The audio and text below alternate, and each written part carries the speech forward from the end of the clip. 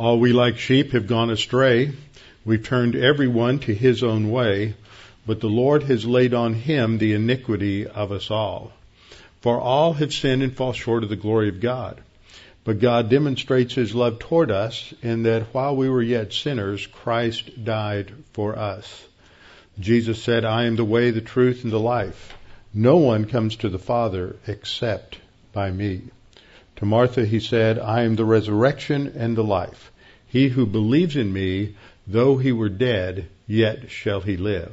And whosoever lives and believes in me shall never die. Do you believe this? Before we open the Word of God together this morning, let's bow our heads together and go to the Lord in prayer.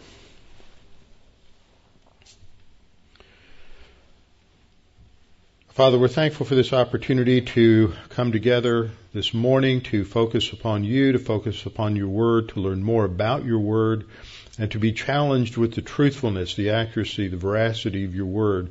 That what we believe is not something that is grounded upon fables, it's not something grounded upon myths or legends, it's not something that is grounded upon human intellect or reason, but it is grounded upon that which has been revealed inerrantly, infallibly by you to us, and that you not only oversaw the methodology, you oversaw the process, but you guaranteed the results, that they would be without error. And therefore we have something true, something that is accurate, that we can base our lives on.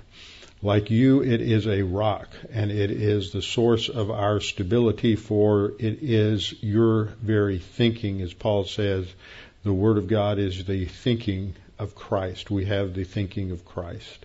So, Father, we pray that as we study about your Word today, that we would be challenged by it. God, the Holy Spirit, would use this to strengthen our faith. We pray this in Christ's name. Amen. All right. We have had other people needing to use my computer this morning, so now we'll back it up and get going. Okay, this morning what I want to do is give an opening. Am I plugged in? Why is that not? Eddie, or somebody, why do I not have a projection going on here? John, you know? The movie's off. What's off? Ready? Yeah. Close it out just to make sure. And we'll go back and make sure this works. Okay, there we go. Okay, we are starting this week the Chafer Conference. We started in 2006, so this is our 12th year with the Chafer Seminary Pastors Conference, where we have hosted that here at West Houston Bible Church. And the theme of the conference this year is on inerrancy and interpretation, learning about the present battle for the Bible. And that, as we'll see this morning, there has been a battle for the Bible that has gone on for a number of centuries. If the Bible is the Word of God, and it is absolute truth, then we can expect there to be a battle, a focal point against the truthfulness, against the accuracy of the Scripture. I thought I would start off just talking a little bit about Chafer Seminary. We started Chafer Seminary originally in Southern California, and it was named after Lewis Sperry Chafer, a name that may not be familiar to some of you. He was the founder of Dallas Theological Seminary. He had a particular philosophy of ministry that is very important. He himself did not know Greek, he did not know Hebrew, but he understood that for men to be able to teach the Word in such a way that people could grow and understand and get below the surface of the text and really understand what God had revealed to us, that we needed to know the original languages. Now, Dr. Chafer lived at a time when there was a battle for the Bible going on.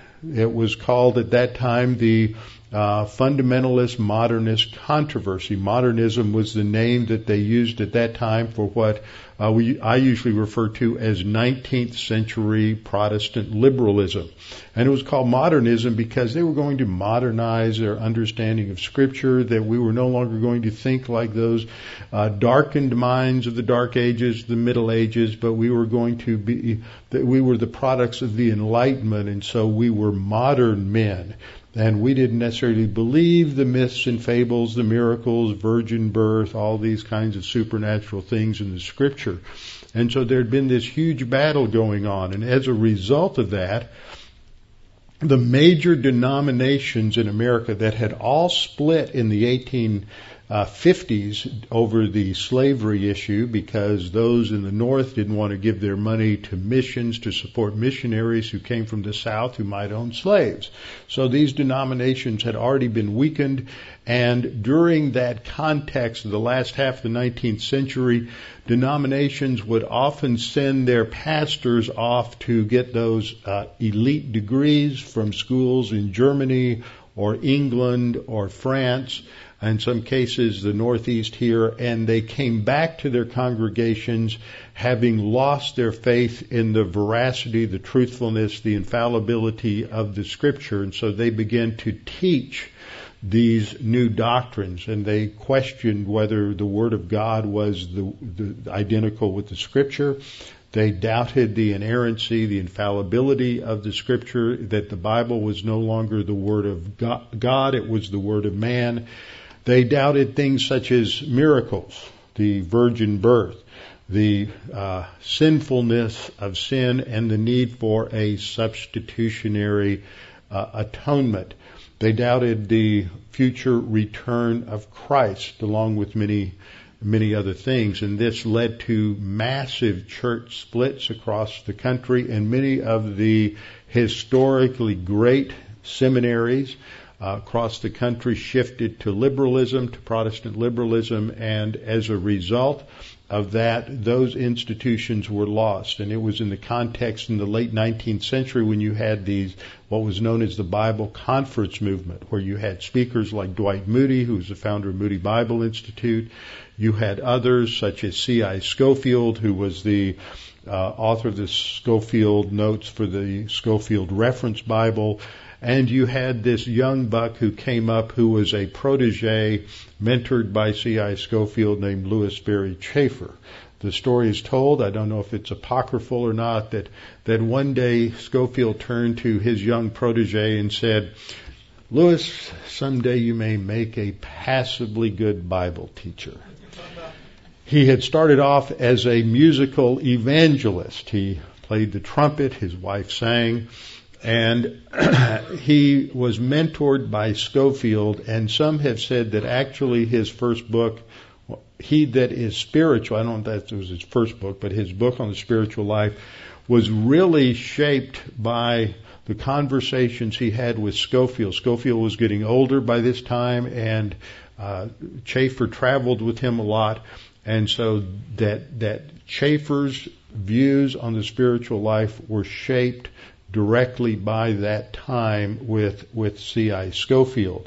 And Chafer was, as I said, the founder of Dallas Theological Seminary. It is Chafer's philosophy of ministry as well as his theology that influenced the men who founded Chafer Theological Seminary.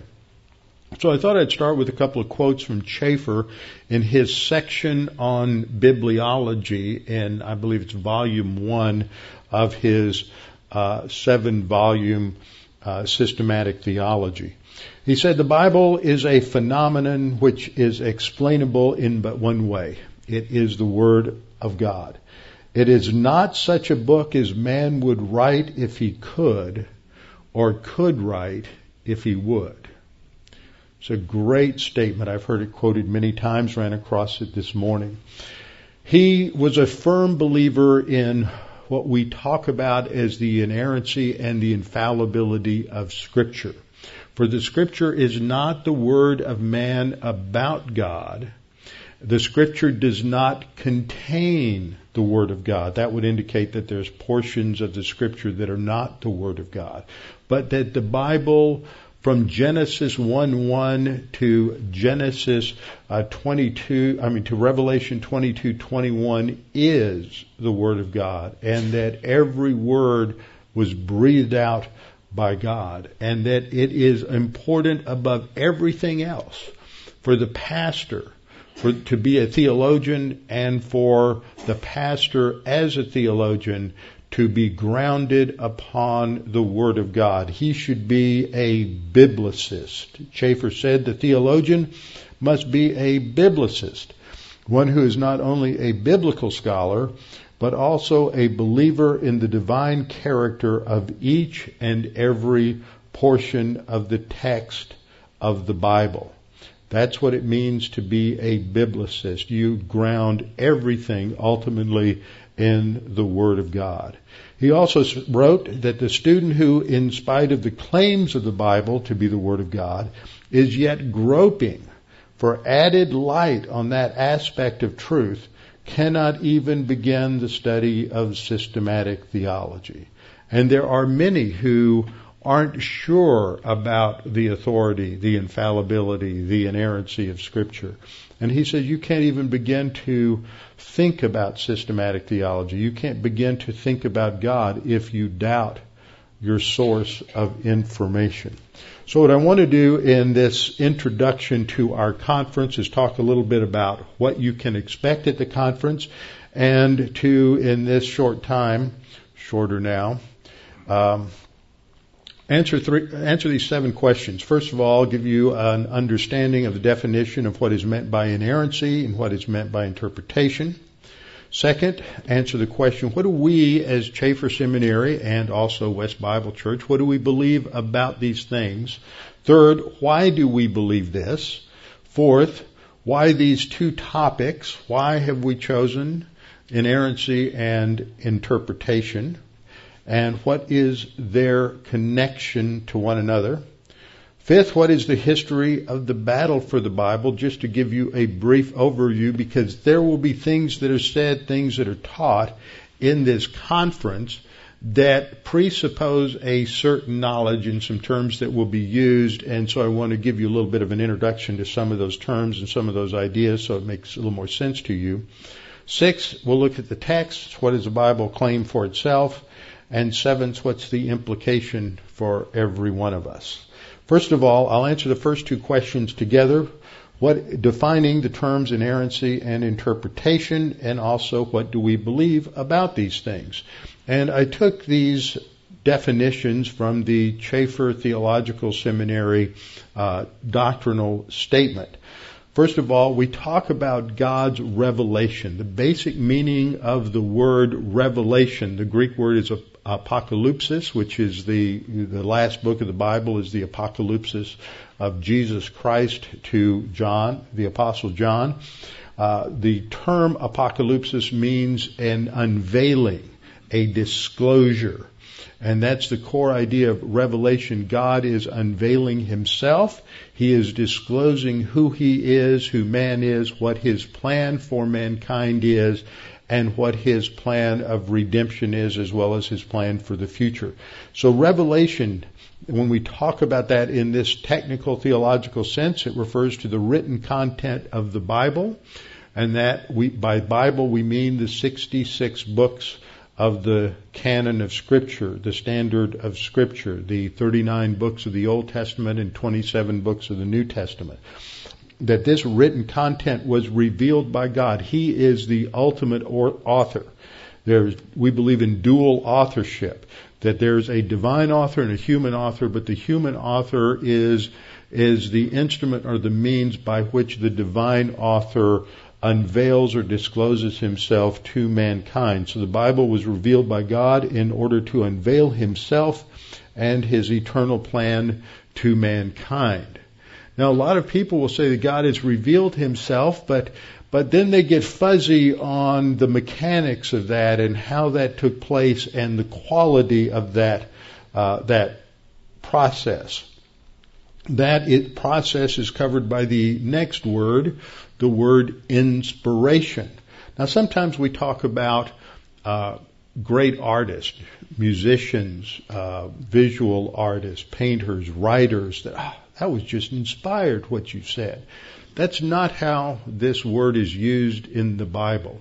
This is a distinctive word. It really means to breathe out, not to breathe in. Inspiration is based, as we'll see, on a Greek word theopneustos, which means that God breathed it out through these men. And so it's through inspiration, the doctrinal statement says, that God moved holy men, the prophets of the Old Testament, apostles of the New Testament, to write.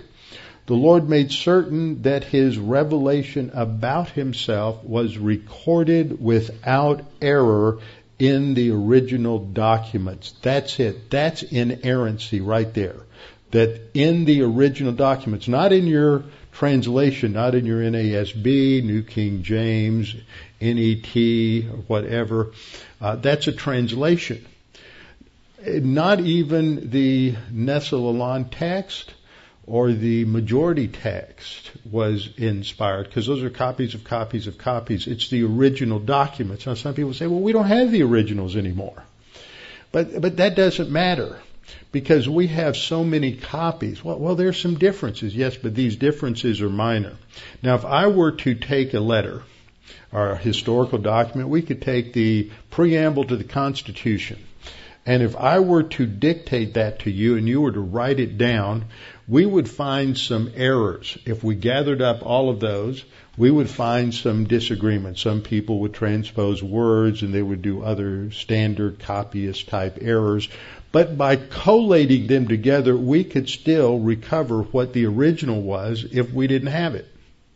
Okay? So just because we don't have the original doesn't mean we don't know what the original said. So, and if you're starting with an errant document, if you're starting with a document that has flaws and errors in it, then you're still going to have flaws and errors no matter what. You'll never get anything that's close to truth. So starting with an inerrant document guarantees that you can come close to understanding the original.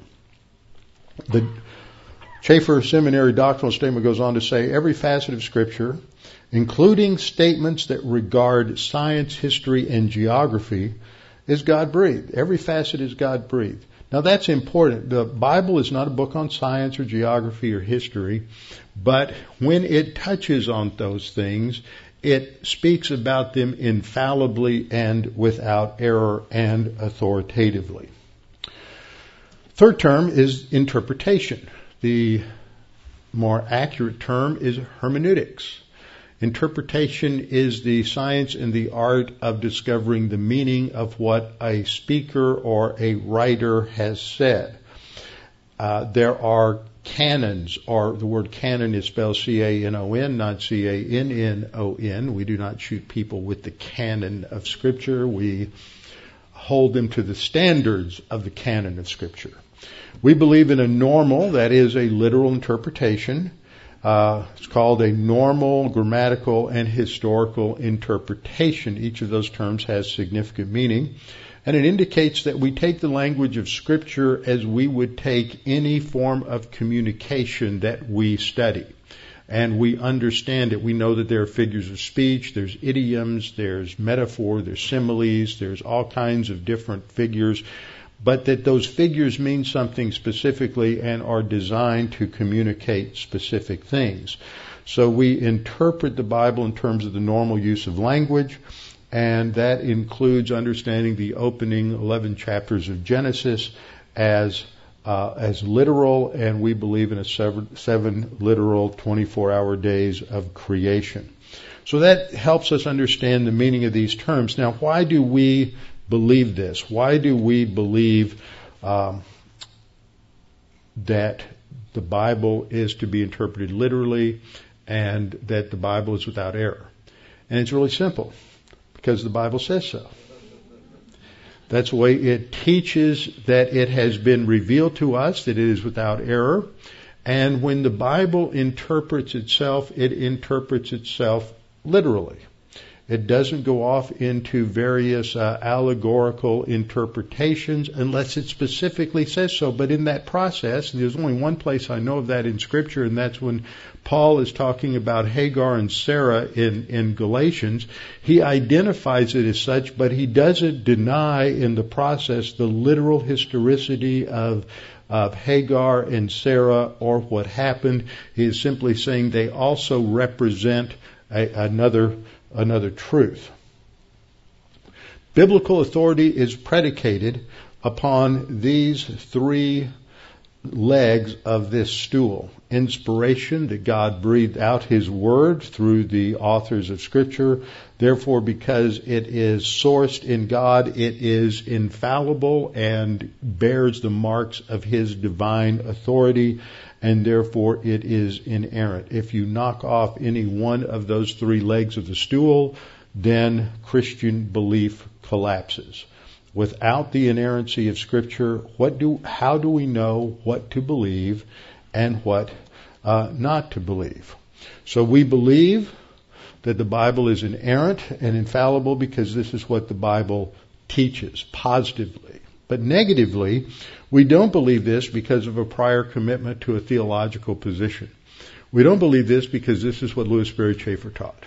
We don't believe this because this is what the Hodges, Caspar Hodge, A.A. Hodge, Charles Hodge, these were the great theologians at Princeton Seminary who really helped systematize this doctrine in the 19th century, along with Benjamin Breckinridge Warfield, who I'll quote in a little bit. We don't believe it because they said so. We believe it because the Bible says so.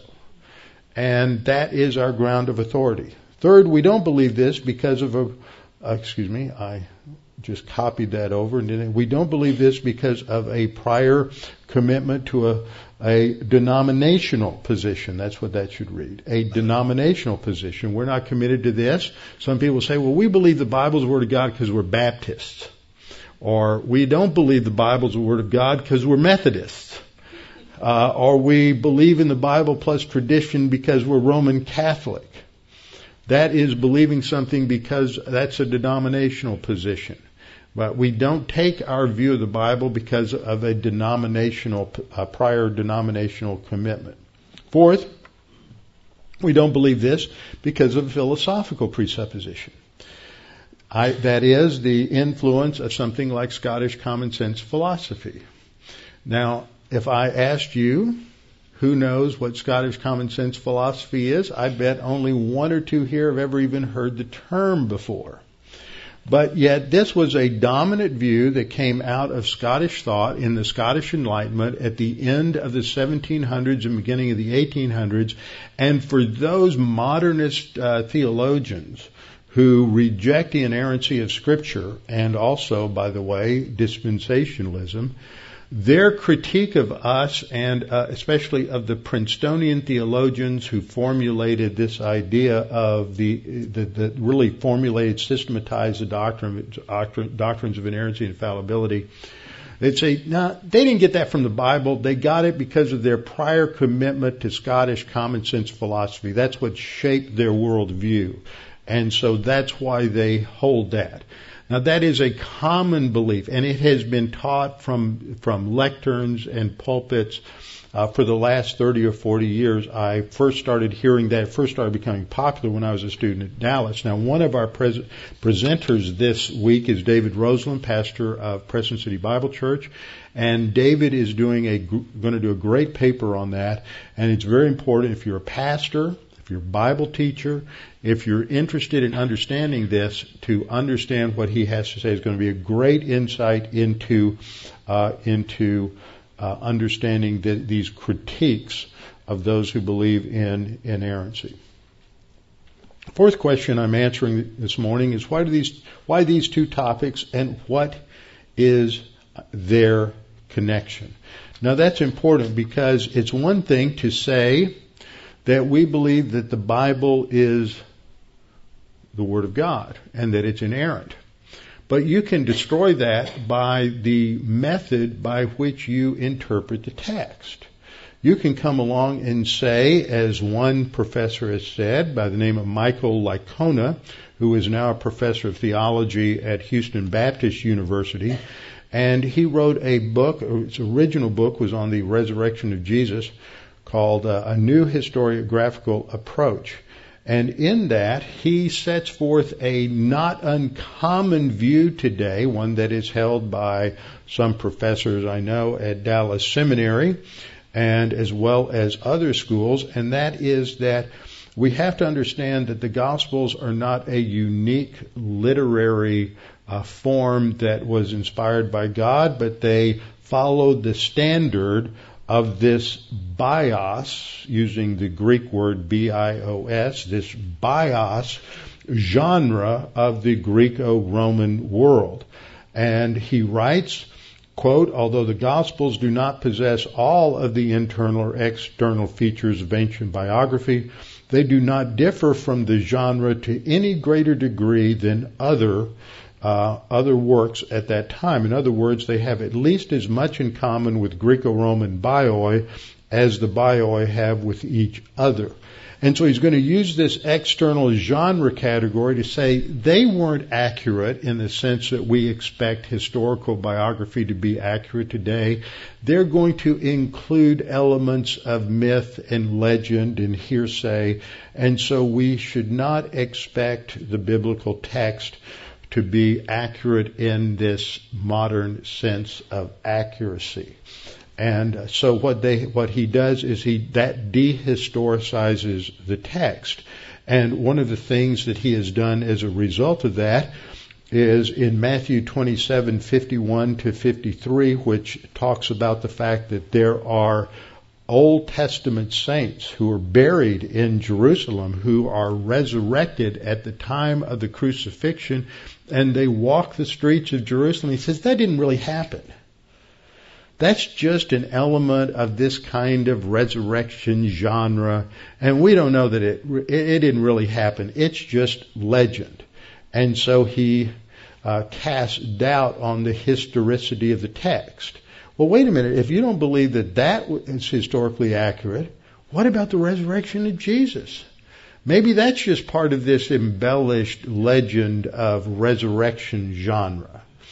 So if Jesus didn't actually physically, bodily rise from the dead, what about what Paul says in 1 Corinthians 15, that if Jesus didn't rise physically, bodily from the grave, then we are foolish beyond all people. We have no hope left. And so this is part of the problem. So hermeneutics, or how you interpret the Scripture, you can on the one hand say, I believe that the Scripture is 100% accurate, but then you've created an interpretive framework that destroys its historicity. They do the same thing in Old Testament studies with Genesis 1 through 11. So you create this dichotomy now where you believe and affirm on the one hand the inerrancy of the text, but you destroy it by your means of interpretation. So we're going to have 2 talks this week that deal with that to some degree. Some of what Wayne House is talking about in interpretation is going to deal with that. There's also going to be a talk during the day on Wednesday by Dave Farnell dealing specifically with that. There was a whole book that he co-authored called The Jesus Crisis with Bob Thomas, who was a speaker at the Chafer Conference about 8 or 9 years ago. And he's going to deal with that. And then Andy Woods on Wednesday is going to also have a presentation called Apocalyptic Genre and Inerrancy. And he first wrote this when he was taking a class in the doctoral program at Dallas Seminary on apocalyptic genre, where they were falling into this same trap. So it's important. Now you may say, well, I'm not a pastor. I don't need to know all of this. Let me tell you, most people in this congregation are going to be part of a congregation that calls a pastor at some time in your life. And these pastors are going to have already bought into some of these minefields. And as a congregant, you need to be well informed. You're going to be listening to Christian radio. You're going to hear some of this stuff. It is becoming normative today. We've been in this battle for the Bible for some time. So let me just briefly touch on the history of the battle for the Bible. Up until the end of the 1500s, in Christendom, in Western Christendom, the authority and the infallibility, the inerrancy of the Scripture was assumed. This was the testimony of the early church fathers, the testimonies of the theologians of the Middle Ages. The Roman Catholic Church affirmed the inerrancy, the infallibility of Scripture. Protestant reformers affirmed the inerrancy, the infallibility of Scripture. They might not have used those identical words, but that is how they handled the Scripture.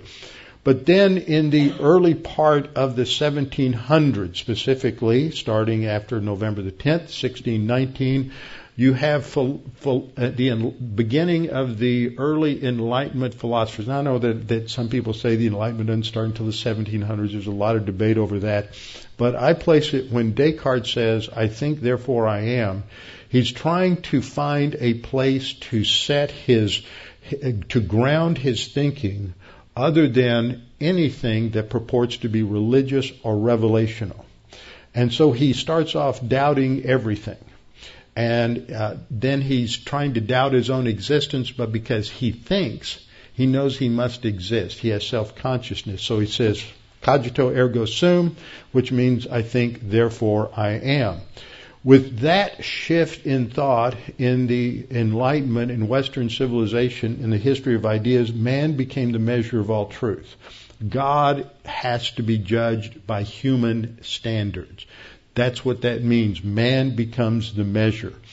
By the midpoint of the 18th century, in the mid-1700s, you get a pietistic scholar at the pietistic seminary at Halle in Germany by the name of Johann Simler. He challenges, his father was a theologian, he rejected his father's teaching on verbal inspiration, and he rejects that, and in its place he substitutes something called historical criticism. Now, there's a lot I can say about historical criticism. You can look that up. Historical criticism gives birth to source criticism, informed criticism, and a number of other things. And basically what it does is it says it's up to man and his reason to determine what of the Scripture is the Word of God. Okay? Man determines truth, not God through his revelation. This influences theology for the next 100 years or so and gives full-blown birth to what is known as 19th century German Protestant liberalism. German Protestant liberalism is the grandfather of Nazism. It is extremely influential in the development of Nazi thought. It changes the way people think about man and culture. It's very influential. It is the early rationalists were not only Descartes, but the big three you study are Descartes, Leibniz, and Spinoza. And so one of our presentations this week is going to be from Mark Musser. That's going to be on Monday afternoon, and his paper is titled, I tried to make it sexy, but he just couldn't come up with anything sexy, but it's an important topic, Theological Romanticism, Higher Criticism, and Postmodern Fascism. And his subtitle says, Thanks to the Contributions of Spinoza. Okay?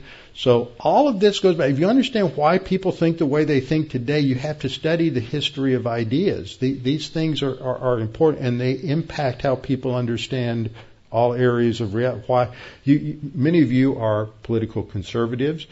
Where did the idea come from that the Constitution's a living document? It goes right back to all these same ideas. This is important to understand the world around us. So 19th century German Protestant liberalism also gave birth to the fundamentalist modernist controversy.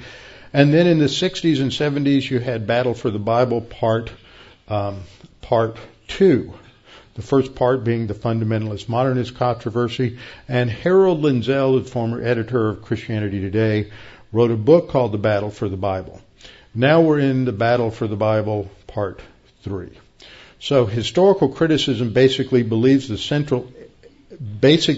as their central error that let me restate this. They believe that the central error of Christianity is the interchangeable use of Scripture and the Word of God. That saying that the Bible is Scripture, that the Word of God is Scripture. I ran into this when I was a student at University of St. Thomas here. I had to take a Protestant theology course, and he was a liberal Protestant theologian. He said the Bible contains the Word of God. It isn't the Word of God. Nowhere in the Bible does it say everything in the Bible is the Word of God. And he's true about that. And there's no place that says everything in the 66 books is the Word of God.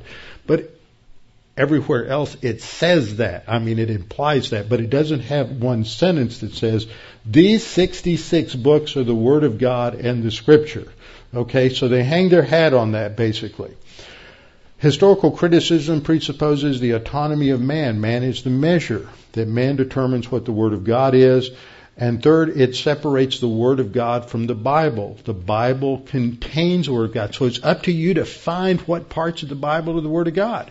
And for some of you, it's going to be this little part. For others of you, it's this little part. And it's when you have this existential experience with some part of the Bible and you think that's the Word of God that suddenly now it becomes the Word of God in your experience.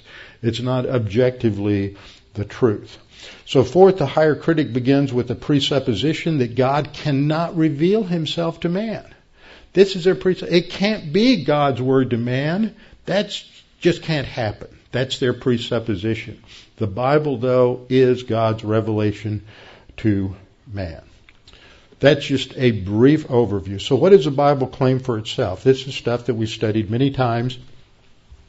Paul refers to the Old Testament. When he's talking about Timothy, he grew up studying and becoming familiar and knowing the sacred writings. That's the Old Testament. They're sacred writings. They're holy writings. They're distinct writings. And then he goes on to say about them that all Scripture is given by inspiration of God. That's the word theopneustos I refer to. That God breathed it out. God is the source, the ultimate source of everything in the Scripture, and therefore everything in the Scripture is profitable for doctrine, for reproof, for correction, and for instruction in righteousness, that we may be thoroughly equipped for every good work. This happened through the process of God the Holy Spirit working in and through the writers of Scripture. 1 Peter 1:20 and 21. Knowing this first, that no prophecy of Scripture is of any private interpretation. For prophecy, that means the revelation from God, never came by the will of man. It didn't originate with man. But holy men of God spoke as they were moved by the Holy Spirit. That word moved means to be like the wind blowing a sailing vessel across the ocean. He says, know this first. This is the priority. This is the foundation under everything else. And so literally what he is saying is that every prophecy of Scripture does not come from anyone's own experience or their anyone's ideas or their own explanation, but it is the result of being moved by the Holy Spirit. It's used that way of a sailing vessel in Acts 27:17. I had a quote here from Benjamin Warfield, but it's a long quote, so I'm going to skip it due to time. Hebrews 4:12 says, for the word of God is living and powerful and sharper than any two-edged sword. The assumption of Scripture is this relates to every Scripture. It's powerful. It is alive. It is, because it's the product of an infinite mind, it has an infinite well of information, and we will study it throughout eternity, and we'll learn more and more about it. Not that it's going to change, but there's more depth to what we can study. And as we look at how the Scripture uses itself, for example, in 1 Timothy 5:18, Paul connects both Old Testament and New Testament Scriptures together. In 1 Timothy 5:18 we read, for the Scripture says, and then he quotes from Deuteronomy 25:4, and then quotes from Luke 10:7, and joining a gospel passage of the New Testament together with an Old Testament passage shows that he views under inspiration both to have equal authority, be equally from God. Peter recognized Paul's writings as Scripture. 2 Peter 3:16, that Paul wrote many things, speaking of these things, in which are some things hard to understand, which the untaught and unstable distort, as they do also the rest of Scripture. The rest of Scripture means that he's saying that Paul wrote Scripture. Scripture, we could have a simple syllogism here, and I like this because the opening point, God is absolute veracity or truth. Understanding inerrancy means you understand who God is. If you don't understand who God is as the omnipotent creator of all things, then you can't comprehend revelation, inspiration, and inerrancy.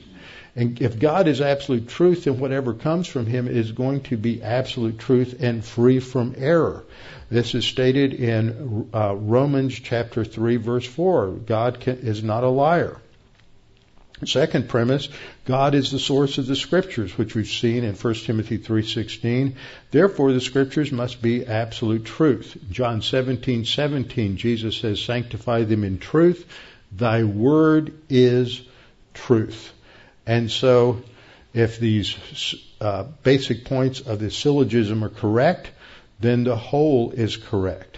Jesus said, don't think that I came to abolish the law or the prophets. I did not come to abolish, but to fulfill. For I say to you, until heaven and earth pass away, not the smallest letter or stroke shall pass away from the law until all is accomplished.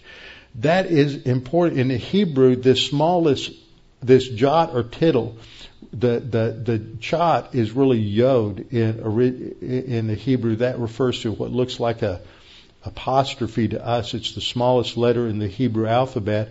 And a tittle is just the difference between this letter hey and this letter chet. It's that little gap that's closed off right there. That's the difference between those two letters. In English, it would be like the difference between an O and a P, that little leg that comes down, or between a P and an R, the other leg that comes down an R, or the difference between a B and a D.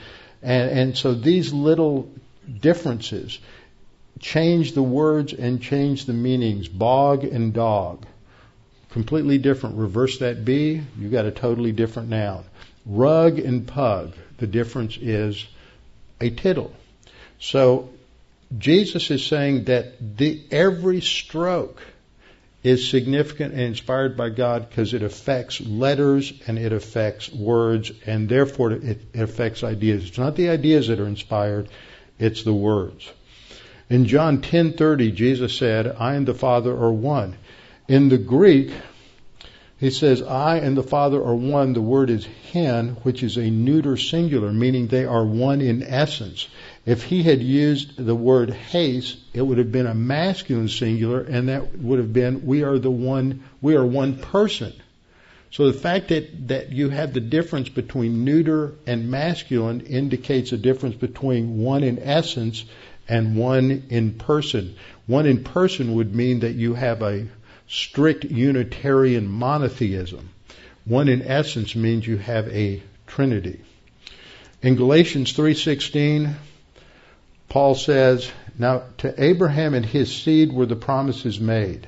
He does not say, and to seeds as of many, but as of one, and to your seed, that is Christ.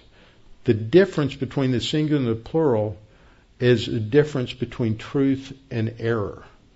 And so the inspiration of Scripture extends down to the parts of speech. That's why we emphasize grammar. And it extends down to the very details of revelation. So what's the implication for us? The implication is that if God is spoken, then we need to pay attention. That God has spoken in a way that we can understand. So we need to study it, we need to read it, and we need to think about it, because the understanding may not come just instantaneously. We may have to spend time thinking about it, reflecting upon it.